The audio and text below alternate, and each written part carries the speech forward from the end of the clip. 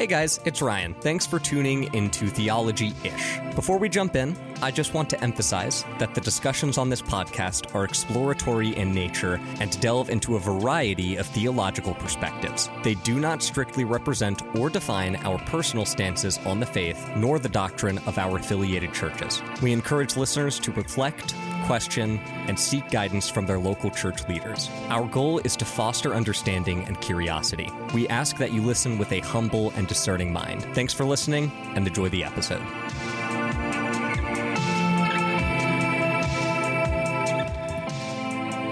Hello, and welcome to another episode of Theology-ish, your favorite podcast about theology and all things there within, such as biblical studies, church history, philosophy, religion, whatever. Yeah, my name's Ryan. I'm one of your hosts. And with me, as always, is our fantastic second host, William. Hi, that's me. That is you. Kind of you to say that I'm fantastic. Fantastic Mr. Fox. I know you really like that movie. I do like that movie. It's one of my favorite movies. If you have not watched it, you should. I've only seen it once, and I was like really young. So I don't remember it that well. It is a cozy movie. It's my cozy movie to watch when I want to feel cozy. I've got to rewatch it. Yeah. I've got to go back now that I'm older and see how I like it. Yeah, I mean, you might. I really don't think it would be your vibe, TBH. But I like it. I know my wife has never seen it at all, so we ought to watch it. I think it's a good movie. Anyway, today, Ryan, we have a special episode. We do. Today is our, cue the spooky music, Halloween episode. Ooh, spooky.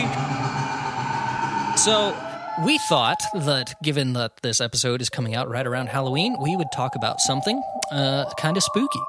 And Ryan, you begged me and pleaded with me to talk about this because it's one of your favorite things to think about and talk about, and it's so near and dear to your heart. And I said, Ryan, that's a little dark, but you wanted to talk about it anyway.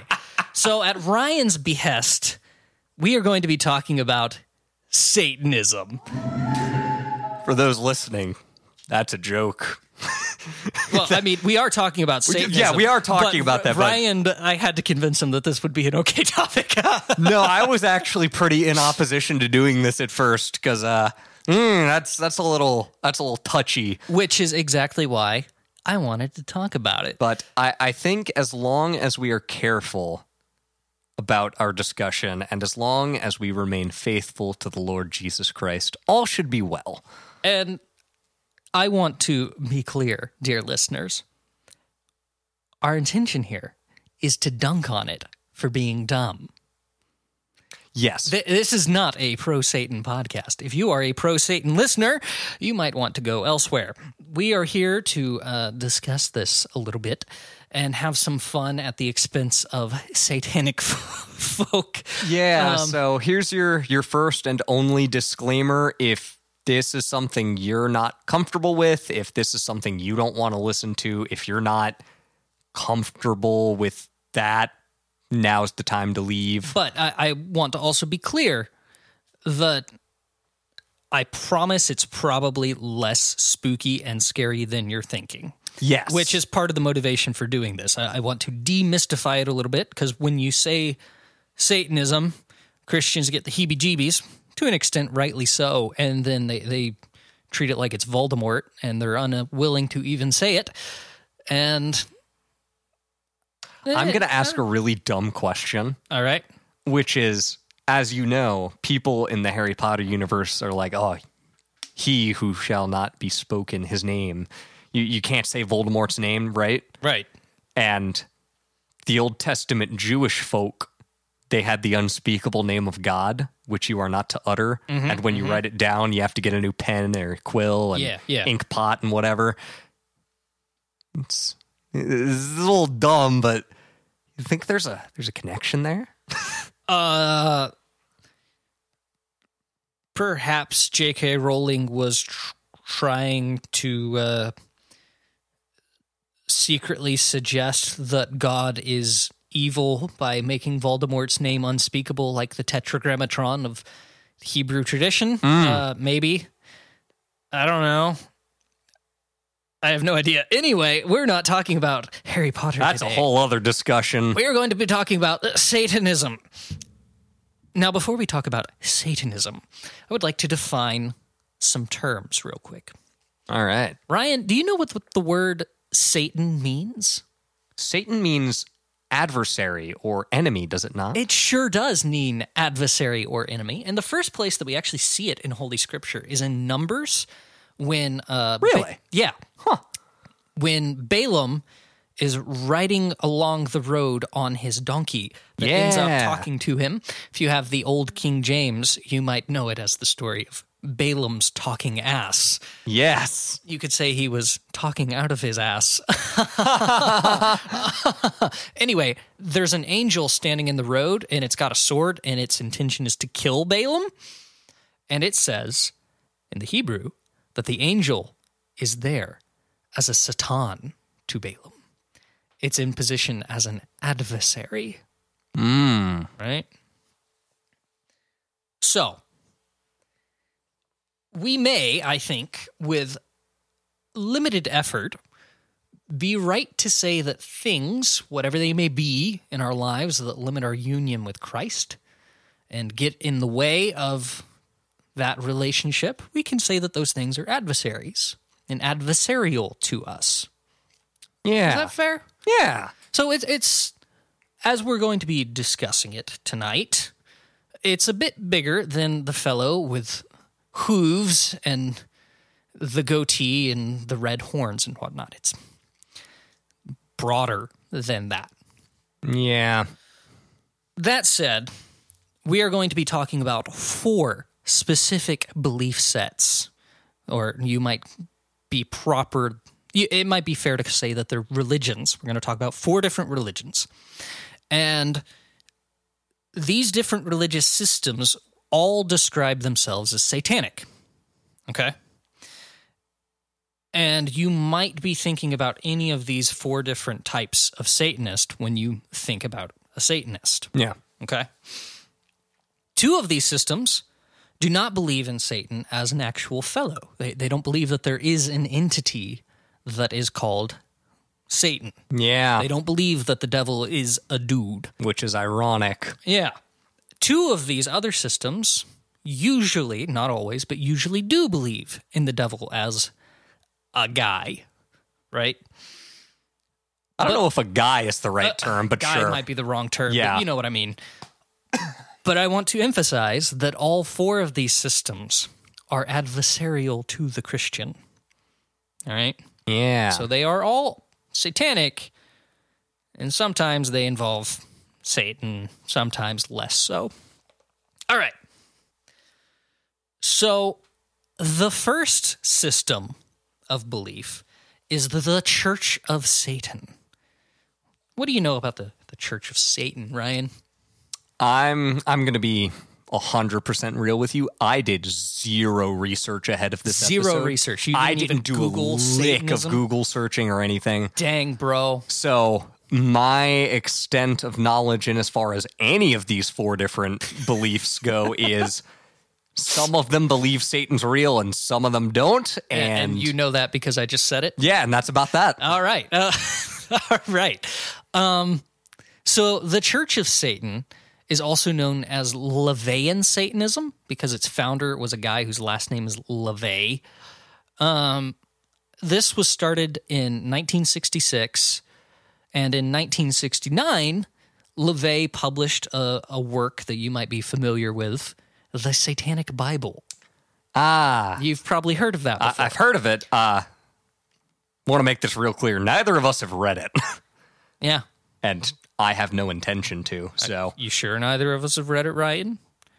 Perhaps I've read the Satanic have Bible. you? No, I have not. I don't want to. I'm not going to. So this one, this system is the closest thing to an organized religion that we'll be discussing tonight. They have a few beliefs that we're just going to skim over some of their basic stuff that they think. First of all, they don't believe in Satan as a guy. They believe that Satan is an archetype of the rebel, right? They think of Satan as like the OG punk who's like, rip the system, man. I don't need the man telling me what to do, man. That's how they... man. Yeah, man. You can't make me clean my room. So that's how they conceptualize Satan. I'm not going to put my dishes in the dishwasher, man. You can't make me take out the trash. And Mom's husband, Dave, can't make me take out the trash either. So that's the kind of person we're dealing with. Exactly. They don't believe that there is a God. They are an atheistic organization. And if there is a God, as far as the Church of Satan is concerned, it is the self. You are God. Right? It's like extreme egoism, right? They are interested in the rigorous expression of personal instinct, desire, and impulse, right? So they want you to live your truth to the highest level that you can live your truth, right? Yeah. And because if there is a God, it is you, then how could you deny God the fulfillment of its will? Okay? It's really just juvenile egoism. That's all it is. It's just elevation of the self and the impulse of self as the highest good, even though they don't really believe in good because they don't believe in anything. They just believe in personal fulfillment. And they can't even describe what fulfillment means because it's personal. So it's not a universal good. It's relative good for individuals, and it's dumb. It's also just such a blatant heresy. Yeah. Again, they don't really believe in an entity who could be called Satan. They uphold symbol of Satan as an archetype for the individual who fights the power. I'm reading from my notes here. Ultimately, they're just nihilistic. They really don't believe in anything except their own self-proclaimed enlightenment. The Satanic Bible is really influenced by the philosopher Friedrich Nietzsche. They're influenced by Ayn Rand. They're influenced by those kinds of radical egoists who believe in nothing other than the will to power and the exertion of self in the world. So one might say that they're just a bunch of atheists, but with extra steps. Yeah, they're atheists with extra steps, and they have like philosophy to back it up, but it's not good philosophy. Yeah, and this is the version of Satanism that I think I've heard the most about just day to day in my life. Yeah. Which is that it's not actually about worshiping, the Satan. It's about worshiping yourself and fulfilling yourself because there is no God and the world is damned to end one day, and all you can entropy, man. Yeah, all you can do is satisfy yourself in the most gratifying way possible. And I don't think that you have to be that smart to realize that that's dumb and bad and unproductive. It's not good. Have you ever read The Picture of Dorian Gray by Oscar Wilde? I have not. Okay. Well, for those of you, dear listeners, who have read The Picture of Dorian Gray by Oscar Wilde, Lord Henry is this character in that book. And he says all kinds of things that he doesn't really believe are true, but he says the stuff anyway. And he's like this enlightened aristocrat who's annoying. And the things that he says about like pursuing personal fulfillment and beauty and wealth are this kind of thinking. And The Picture of Dorian Gray is kind of a story about the limits of that kind of living and thinking and how it leads to destruction. Yeah. There's also a book written by an artist who lived in like 17-something. His name was William Blake. And he wrote this little book, and it's called The Marriage of Heaven and Hell. And it's like poetic verse on one side, and then the other side are like pictures that he made. Yeah. And it's beautiful. The pictures are beautiful. He was a very talented artist. But he was a very troubled man. You can read his Wikipedia page, and you don't have to have a degree in psychology to be pretty sure he had some severe mental illnesses. And he wrote this little treatise. It's short. You can find PDFs of it online and read it in an afternoon. I'm not suggesting you do that because it's a wicked little volume. But the philosophy that he puts forward in that book is the beliefs of the Church of Satan, pretty much. If you were to talk to a member of the Church of Satan, they wouldn't point to William Blake as the progenitor of their beliefs. They'd point to the Satanic Bible. But I would say, hey, bro, you're not coming up with anything new. This is just the ramblings of a mentally ill person from the 1700s.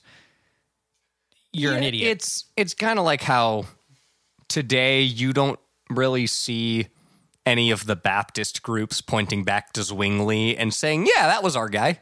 That's why we're here. No one really does that. Yeah. Even though Zwingli gave birth basically to the Baptist movement. That's probably fair. Yeah, and I mean, we've mentioned this before. Neither of us have actually read through Zwingli's stuff. So I'm not going to bag on him too hard because I don't know exactly what all his beliefs in theology were. But it's just interesting because it's like, well, the Lutherans are pretty obviously, hey, Martin Luther, that's why we're here. The Calvinists are like, hey, John Calvin.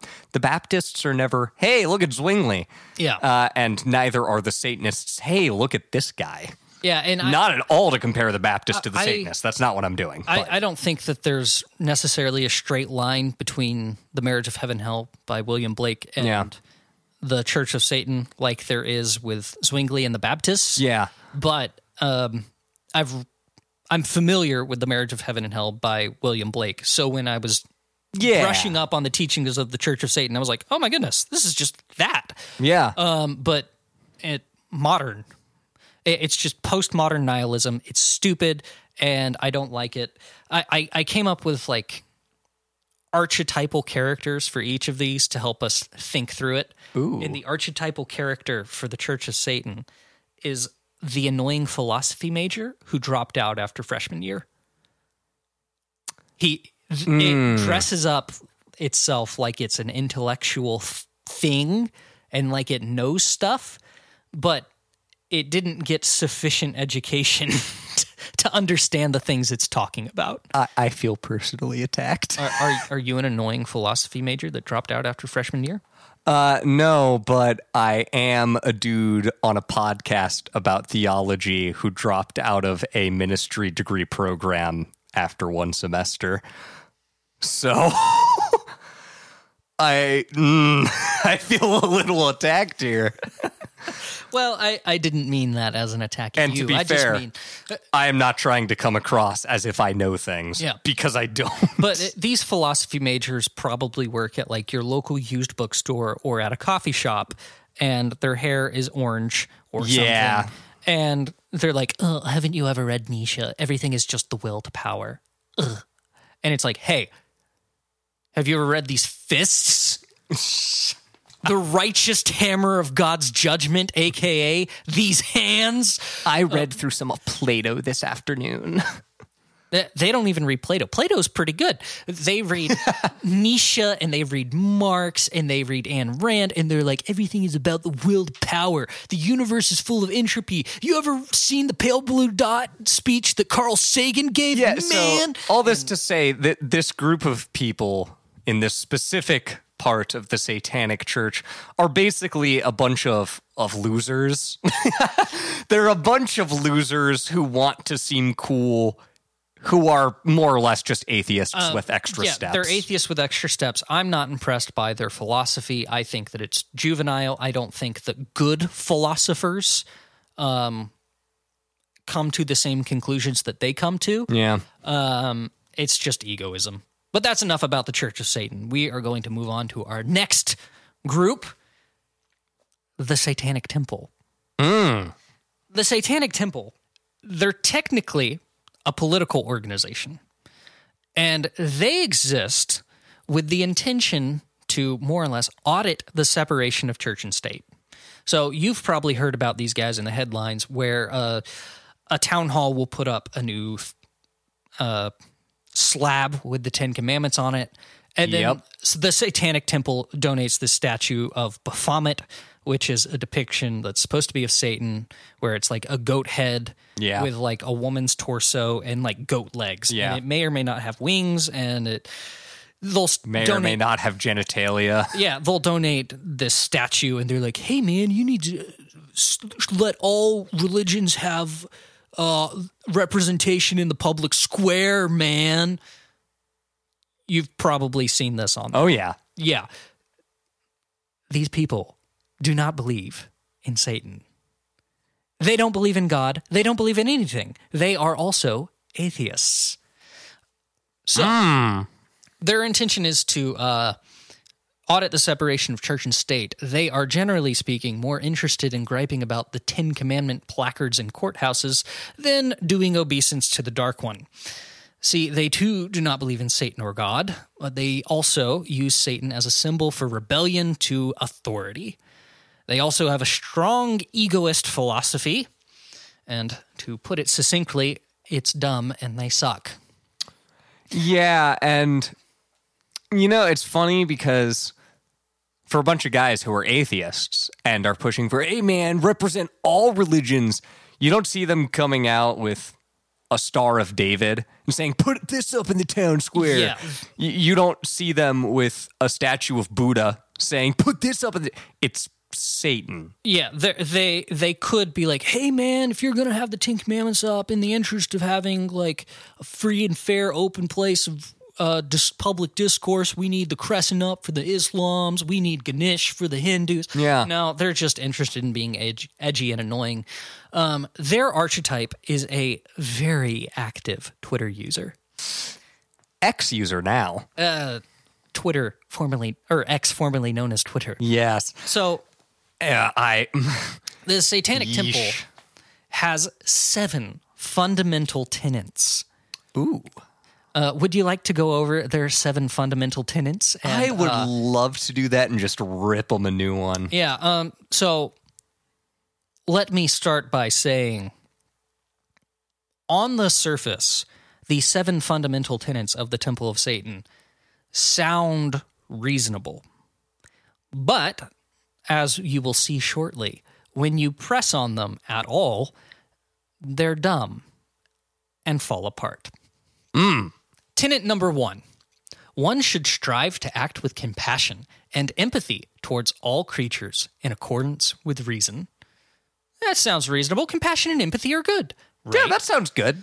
Yeah, except, and we will see this as we continue down this list, empathy is their highest sense of virtue. And empathy is not inherently virtuous. Because sympathy is good. Because sympathy is when I say, I understand that you are hurting. Yes. Empathy is when I say, you are hurting and I am hurting too. Yeah. And that's not always good. It's not always productive to just be empathetic, right? And yeah. I'm going to be a little bit, for the sake of time, just jump to extremes here. If we have a Nazi and a Jewish guy that the Nazis beating up, if I'm empathetic to all creatures, then I have to be empathetic to both of them. So I'm empathetic to the Jewish guy who doesn't like getting beat up. So I'm like, oh, geez, I don't like getting beat up. Oh, that's sad. That sucks. But then I have to be empathetic to the Nazi because I don't like Jewish people. I gotta beat them up. Jews control the media. Oh, geez. and like, then you end up empathizing with Nazis, or like, it's not even just empathetic towards people. It's empathetic towards all creatures. Step on a ladybug, and then I have to sit there and think about how sad it is that I stepped on a ladybug. Dude, I work in pest control. I kill bugs for a living. If I was empathetic towards all creatures, I would spend my day mourning the loss of bugs' lives. And all day, every day. They have the little caveat, in accordance with reason. Whose reason? What does that mean? Whose reason? Because you might determine that it's unreasonable for you to grieve about the little critters that you kill in the line of work that you're in. Someone else who's also in the same line of work might not think that it is reasonable for them to not grieve all the little critters. So it ends up putting the locus of what is and is not good strictly with the individual. Yeah. And we'll see that play out as we go down. And when you put the center of what is and is not good strictly within the individual, you lose all sense of what is and is not good. Number 2, the struggle for justice is an ongoing and necessary pursuit that should prevail over laws and institutions. I am going to quote the play, A Man for All Seasons. Thomas More, in the play, A Man for All Seasons, is having a conversation with another person. And this fellow says that he would break down every courthouse and burn every law book in all of England if he were pursuing the devil in order to capture him and bring him to justice. And Thomas More asks him, if you were to do this, what then would you use to prosecute the devil if you caught him? If justice takes precedence over law and institution, how are you going to uphold justice when you pursue it? You can't. You have to have laws. You have to have institutions. And if your sense of justice, again, whose sense of justice, takes precedence, you're screwed. Nah, free the people, bro. Screw the government. Laws are evil. The media lies. All right. This one I find agreeable. Oh. One's body is inviolable, subject to one's own will alone. Now, I find that agreeable. And Yeah. I'm not saying I necessarily support it, though, because almost everything else on this list, I'm like, okay, if I think through it, I see that it sucks. Yeah. So I've yet to figure out how this one sucks, but I would bet a small amount of money it does. Yeah. I'm on board, though. Like, until I can find a hole on that, yeah, sure. People shouldn't rape people, and that's, yeah. Yeah, and it's worth noting, too, that there are bad people who have said some objectively good things, or bad groups of people that have said some objectively good things. You're not turning into Kanye on me, are you? No. Okay. No, all that to say, just because Hitler said, I don't know, you shouldn't punch your wife in the face. You shouldn't beat your wife. If Hitler said you shouldn't beat your wife, that doesn't make Hitler a better person, right? He's still Hitler. But it does make him not wrong about that one thing. Yeah, so all that to say, even if that one thing is agreeable, that doesn't mean we should look at the whole of it any less awfully. I don't know. I have some thoughts about one's body is inviolable, subject to their own will alone. Okay. Well, let's say you have a terrible disease that's highly communicable, like monkeypox, and it is inviolable that your body is subject to your own will alone, and you decide to go out in a tank top with your monkeypox all over the place, and you start dropping skin flakes on people's meals at a restaurant like it's dat-gum fresh grated Parmesan. Oh, that's nasty. No, like there are certain limits to your personal autonomy and certain limits to your own bodily freedom that we as a society must draw the line somewhere sometimes. Is that fair? Yeah, that's fair. All right. The freedoms of others should be respected, including the freedom to offend. To willfully and unjustly encroach upon the freedoms of another is to forego one's own. Knee-jerk reactions to that, Ryan? Can you read that one more time? The freedoms of others should be respected. This includes the freedom to offend. To willfully and unjustly encroach upon the freedoms of another is to forego one's own freedoms.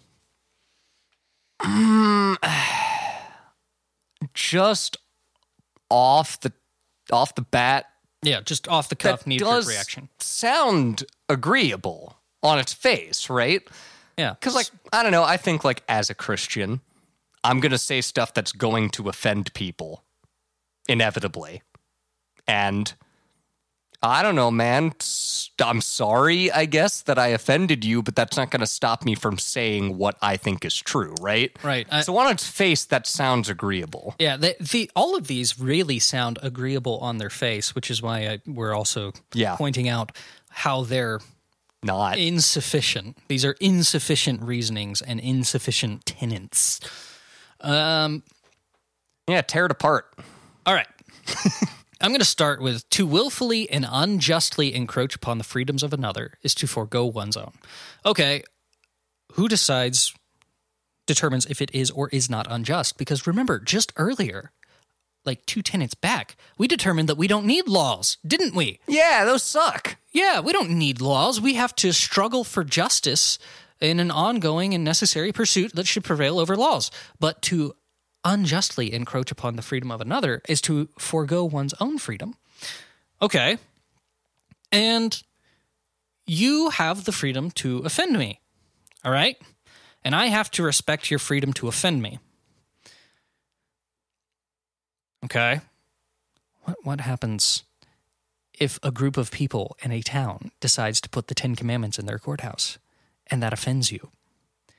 It is their freedom to put that 10 Commandment statue up. And they have the right to do things that offend you.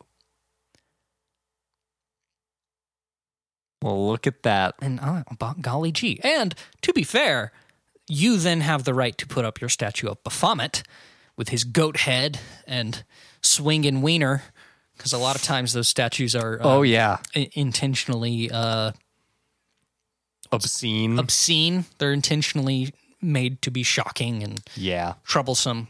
I think it's dumb. That's not. And also, the freedoms of others should be respected. Okay. Who decides what the freedoms are? Who decides what freedom is? What do you mean by freedom? Because by golly, we just determined that laws and institutions are dumb. 2 tenets ago, we decided we don't need those. So who determines freedom? What you're wanting is some kind of return to monkey oonga boonga anarchy. Like, you're trying to caveman this stuff, and I'm all for some sort of Stone Age type anarchy system, but like anarcho-primitivist, that's the word I'm looking for. I'm all for anarcho-primitivism, but by golly, it's got its limits. It almost sounds like the people who wrote these tenets were a bunch of idiots, huh? I think that they were well-meaning and not up to the task. Yeah. Well-meaning for their own system, at the very least. Yeah, I don't know if well-meaning as a whole is right. This is one of my favorites. Oh, boy. Number 5. Beliefs should conform to one's best scientific understanding of the world. One should take care never to distort scientific facts to fit one's belief. Now, Ryan, beliefs should conform to whose best scientific understanding of the world? Yours. So, Ryan, what if my understanding of science is bad? Yeah. What then? Well, what if I'm one of those fellas who caused some problems in the mid-20th century, who studied the shape of skulls and determined that some human people were less human than other human people based off the shape of their skull? They were doing math and taking measurements, and as far as they were concerned, they had a pretty dead-gum scientific understanding of the universe. And they took that science, and you know what they did with it, Ryan? They did genocide and eugenics and terrible, awful crimes against humanity. But they were conforming to their scientific understanding. Someone a long time ago took a look at the human brain and went, what's the best way to fix the problem with this brain? And their solution was, just cut that chunk out of it. Yeah, you don't need your prefrontal cortex. Just get rid of it. What do you know? Those people's best scientific understanding of the brain led to lobotomies. But their belief conformed to their best scientific understanding of the world. And again, this puts all of the impetus and all of the authority within the individual. Yeah. Yeah. Whereas within Christianity, we have Holy Scripture and church tradition to guide us. It's almost like that's a better system. Yeah, it is almost like it's a better system because when you have this hyper-egoism and hyper-individualist take on things, you end up facilitating terrible things. I know I'm kind of straw-manning a little bit by jumping straight to Nazis, but, we're pressed for time. So, also, I think that that's a fair criticism of that tenet. I don't know, Matt. What if someone's scientific understanding of the world is that Bigfoot is real, and therefore there's a secret Bigfoot society living in the woods, and they ought to be praised as gods because Bigfoot's real? Bigfoot is real. He shouldn't be praised as God, but he is real. So, joke's on you. That's Iceland, for next year's Halloween episode. Never mind. I was going to say something about Iceland, but we're going to skip that. Number 6, people are fallible. If one makes a mistake, one should do one's best to rectify it and resolve any harm that might have been caused. That's... knee-jerk reactions. I mean, I'm sure you're about to explain how it's not, but that almost sounds biblical in nature. Because, I don't know, we are called in Holy Scripture. It's in the grocery store. I don't know what aisle, but it's in there. You are to go and be right with your brother before you bring your gifts to God. Mm-hmm. Go and be right with your brother before you bring yourself before God. Yeah, Jesus says that. Yeah, rectify your mistakes. That sounds biblical in nature. Yeah. That sounds good. This is another one that I think is a little bit harder to put my finger on why I don't like it. Yeah. I mean, again, as I think I've tried to do in the past few minutes here, all of these have glaring flaws as a system. So when I have the one or two that I'm like, okay, I think that's reasonable, I'm like, wait a second, what am I missing?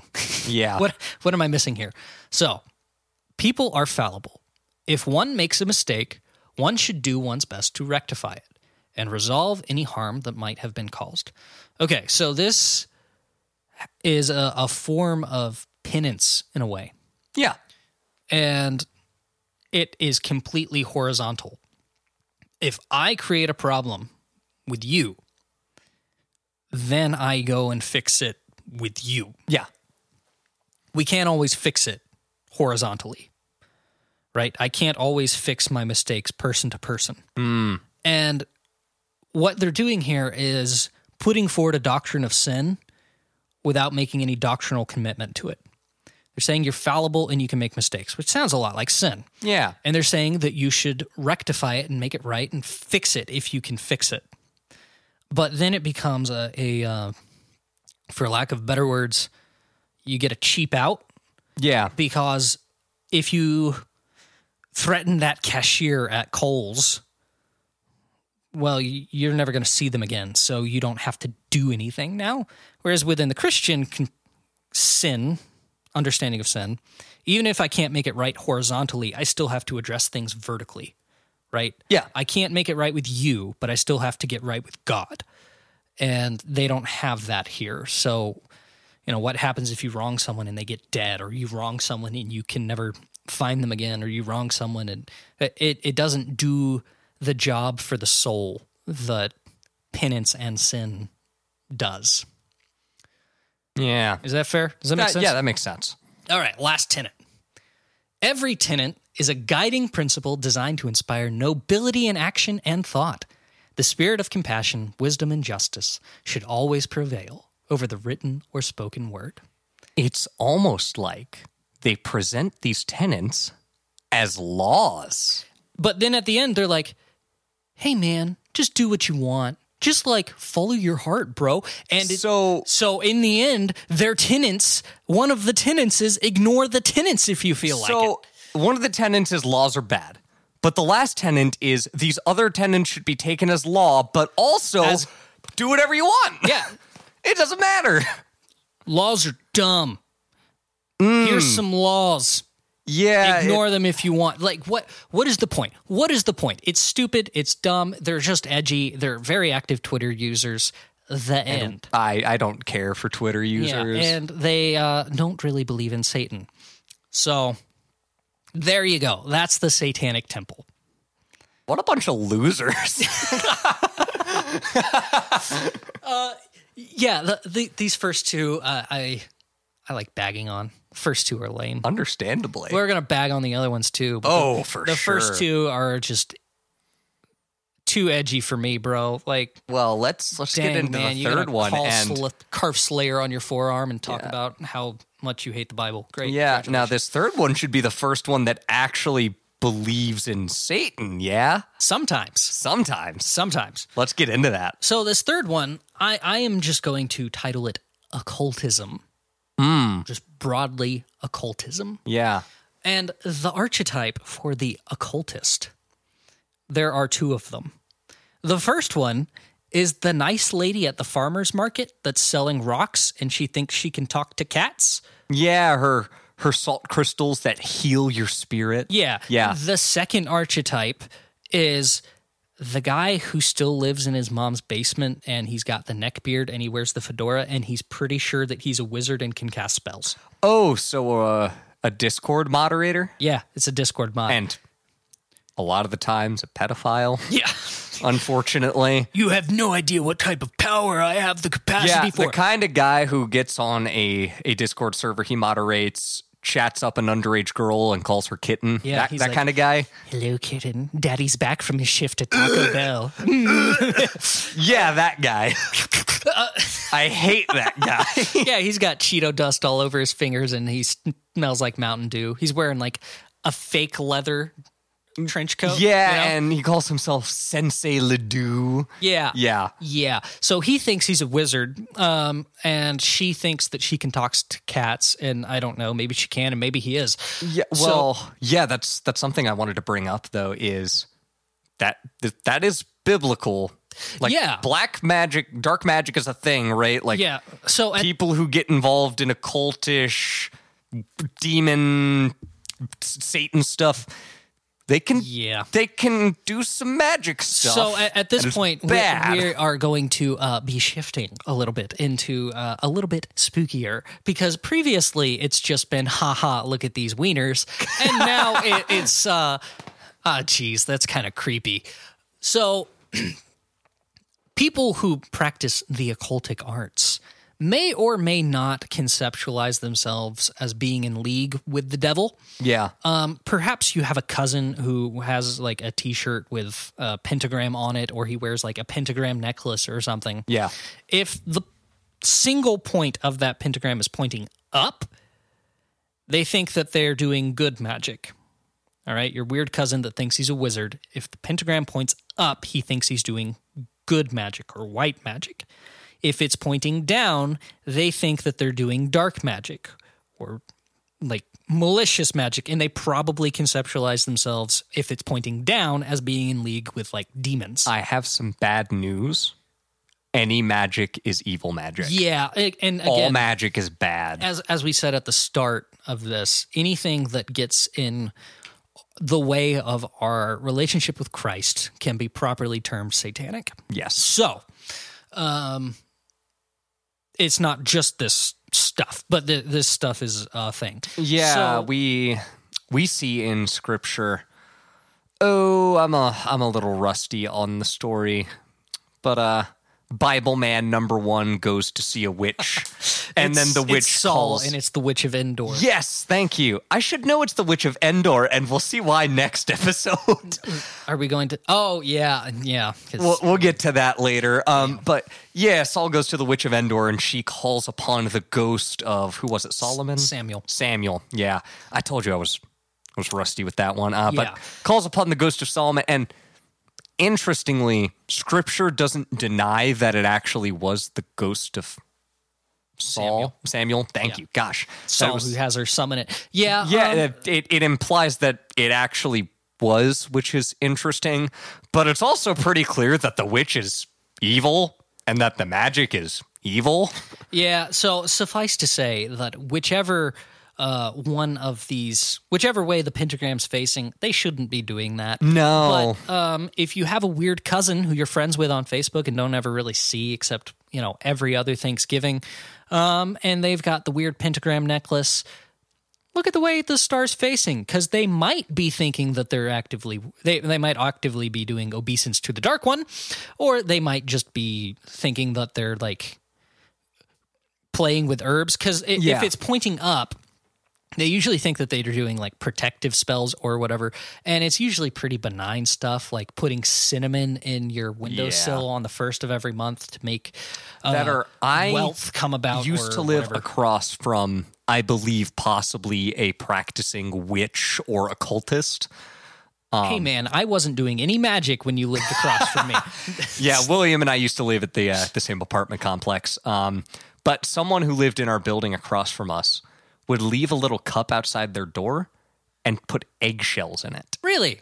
Yeah, and to the best of my knowledge, I could be wrong about this, but I believe that's some sort of occultish practice that's supposed to like ward off evil spirits or something. It might be related to like Santeria or something. Santeria loves its birds. Yeah, I don't know, but my younger brother pointed that out to me and he's like, I'm pretty sure that's like a witchcraft thing. It might be a witchcraft thing. It might not. I don't know. But stuff like that. Yeah, stuff like that. And they might do like a bundle of sage that they burn to chase away any malicious spirits. And these people who have the upward-facing pentagrams, I'm not going to hang out with them for a long time, but, I could chit-chat with them at the grocery store, and they're not like trying to be evil. I think what they're doing is wrong, and at the very least, it's silly. At the most, it's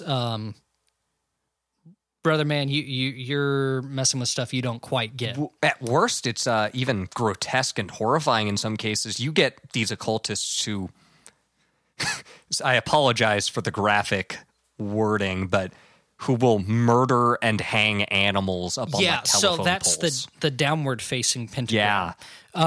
Where they'll like get a rabbit or a cat or a dog or some other small critter, and they'll gut it or crucify it or hang it upside down or whatever, and they'll leave it hanging in the woods off of trees or whatever. In a trailer park. Yeah, it's gruesome and grisly. Which is horrible just in itself. Yeah, but the downward-facing pentagram, they probably think that they're summoning stuff that may or may not be stuff that's supposed to be humans. It might supposed to be demons. It might supposed to be like the spirit of the wood or something. And here is the worst part about all of that, which is that there's some truth to it. Well, the thing is, it's either a fortunate thing about Christianity is that we have a very complete cosmology. Yes. Yeah. So we don't have to sit here and wring our hands and stroke our chins trying to figure out what's going on. It's either A, nothing, or B, it's a demon. Yes. There you go. But in that sense, like there's some truth to it. Like, it's sort of like with like Ouija boards, right? Yeah, those would fall into the occult. Yeah, you get people who joke around, oh, we'll do a Ouija board at this party, it'll be spooky, it'll be a dumb fun time. I wholeheartedly believe if you give a demon an opportunity to speak with you, they're not going to turn that opportunity down, right? Yeah. So stuff like that. So if you're doing your downward-facing pentagram shenanigans and calling upon the power of Satan to do something for you, I don't think that he'll willingly pass that opportunity up. Are you familiar with Faust? Or Faustus? Yes. By Goethe? I have heard of that, yes. Yeah, so it's this, excuse me, this play about this doctor who's disillusioned with all things having to do with academia, so he, like, invokes the evil spirits to come to him or whatever, and one of this demon whose name is Mephistopheles shows up, and he's like, hey, and he's like, oh shoot, my incantations worked, I summoned you.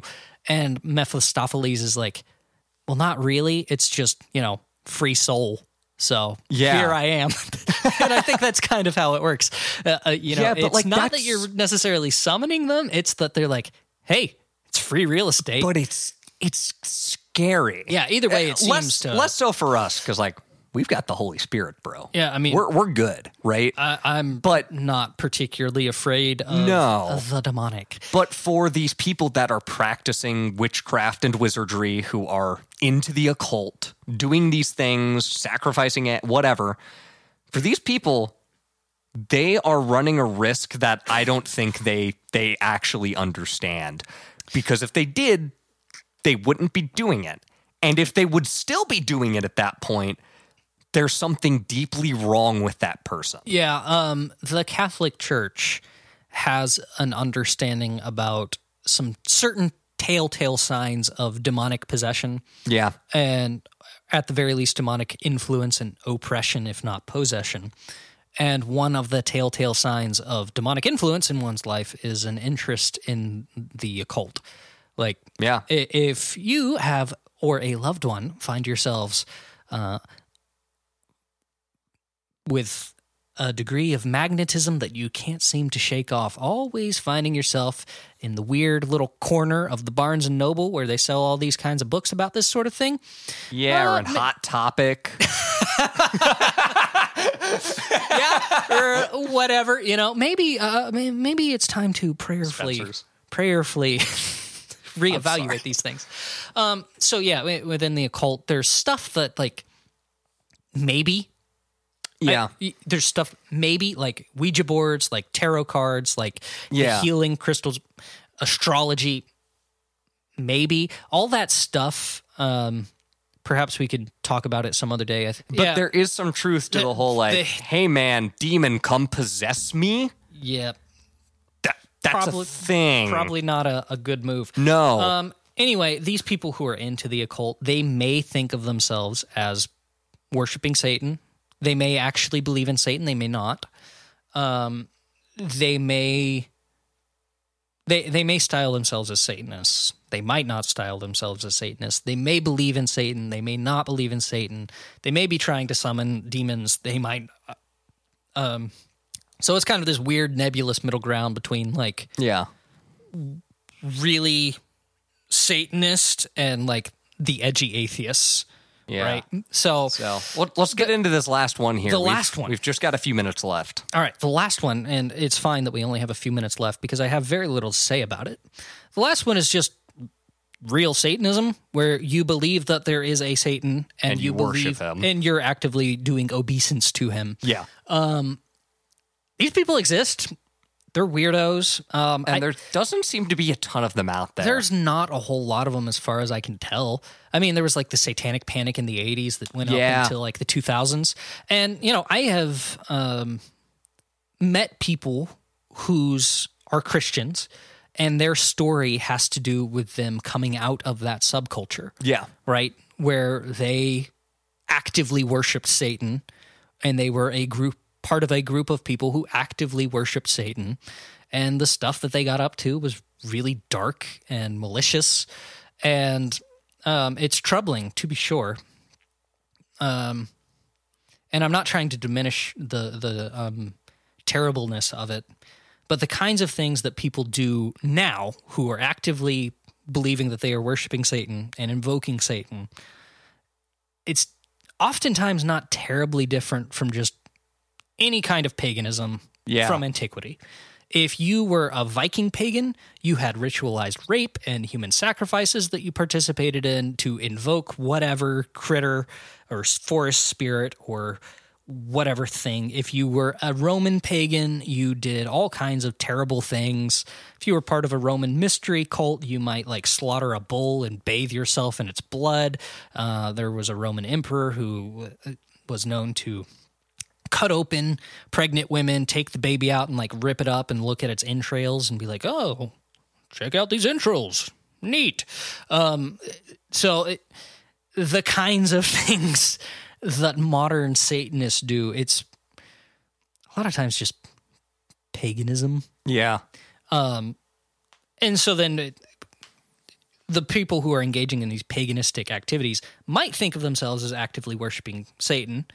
Or then if you keep going over to the other side, you might get people who just think that they're an ego pagan and they're worshiping Odin or something, but they're doing the same kinds of stuff. Yeah. And it's still dark and icky and gross and troubling to the Christian as it should be. So that's that. That does exist. That is a thing. All that to say, this is why you shouldn't let your children watch Harry Potter. Maybe so, or Star Wars. Don't go there. Don't go there. We will Until next episode. So all of this to say, if I may put one last thought out there. I've read the back of the book. Yeah. And you don't get to have this metaphysical entity, even as an archetype of rebellion against authority, who you can call Satan without the book, right? Yeah. You don't get that without the Bible. And at the end of the Bible, we know what happens. We know what happens to the Satan. Yeah, he doesn't win. So if you're one of these soy boy losers that identifies... If you're one of these neckbeards. If you're one of these neckbeard soy boy betas that identifies yourself with Satan, you've picked the wrong side, buddy. Read the back of the book and reconsider.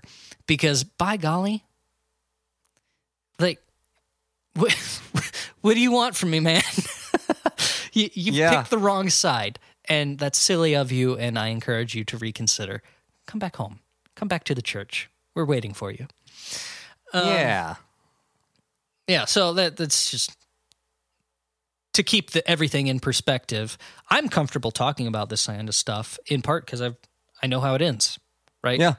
And I know it gets spooky and icky, and we get the creepy crawlies, and we probably should, and we don't want to get too in-depth in this, and we don't want to study it and let it occupy much of our minds and our hearts.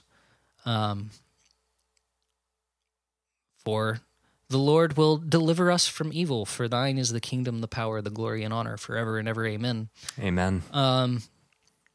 But it is good to know this stuff on some level, right? Because you don't want your cousin who joins the temple of Satan to be trying to have a conversation with them and you talking about why Satan sucks, and their response is, I don't even believe in Satan. What an idiot. They don't know what I believe. And we don't want that. We want to know what people believe so that we can talk to them about why it's wrong. So hopefully you know a little bit better now. So if this was helpful to you. Yeah, and to quote Sun Tzu. The art of war. Yes. To know thy enemy is to know thyself. In 100 battles, you will never be defeated. And I think there is some truth to that when you get into this like spiritual warfare stuff, you know? If we're going to spiritually combat people like this, to some extent at least, you have to understand what it is you're dealing with. I don't know that you have to, but I think it's helpful. Absolutely. And, you know, you could be an edgy philosophy major who gets suckered into the Church of Satan. And you might not even have to engage in that much spiritual warfare for him. You might just have to have a conversation with him where you show him the limits of radical egoism. Yeah. And he goes, geez, you're right. You might be able to just talk him out of it because what he believes in is so busted. Yeah. But yeah, there is a component of spiritual warfare in all this, to be sure. Thanks, Sun Tzu. Yeah.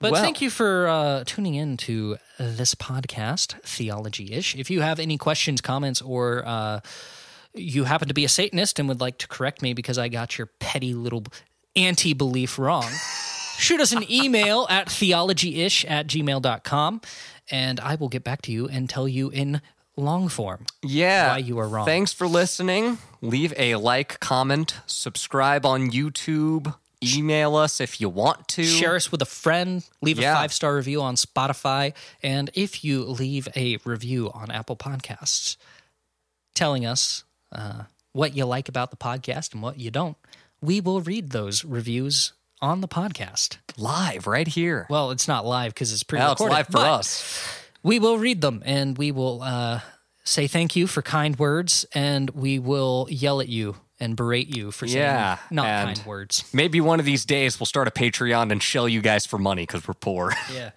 Yeah. This ain't free. We gotta spend money on it. This is a loss on our part. It's financially speaking, but that's just what we do for your guys' sake. We love you guys so much, and we want you to know things about Satanism so much. Well, not specifically Satanism, but today that's the topic. Anyway, thanks for listening, and we'll see you next time. Yeah, enjoy your Halloween. Happy Halloween. Cue the spooky outro music.